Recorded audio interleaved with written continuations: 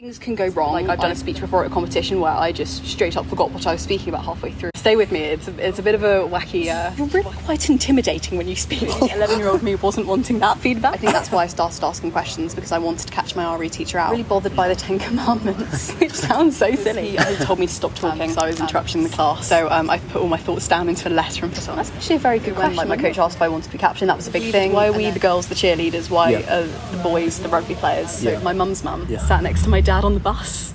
And they became friends. That's a good question. Thinking about control mechanisms, that might more be aimed at organised practices rather than someone who would consider themselves as spiritual. Jesus' example as radical is just because it's opposed to our natural instincts. Just something of God, of anything. And I love being part of that journey. Understand something that we've never really thought we can understand. Things like cancel culture, perhaps opposed to what Jesus would have done, though, because he would have, forgiveness. That's a very good question. One of the most powerful moments I think I had with a teacher was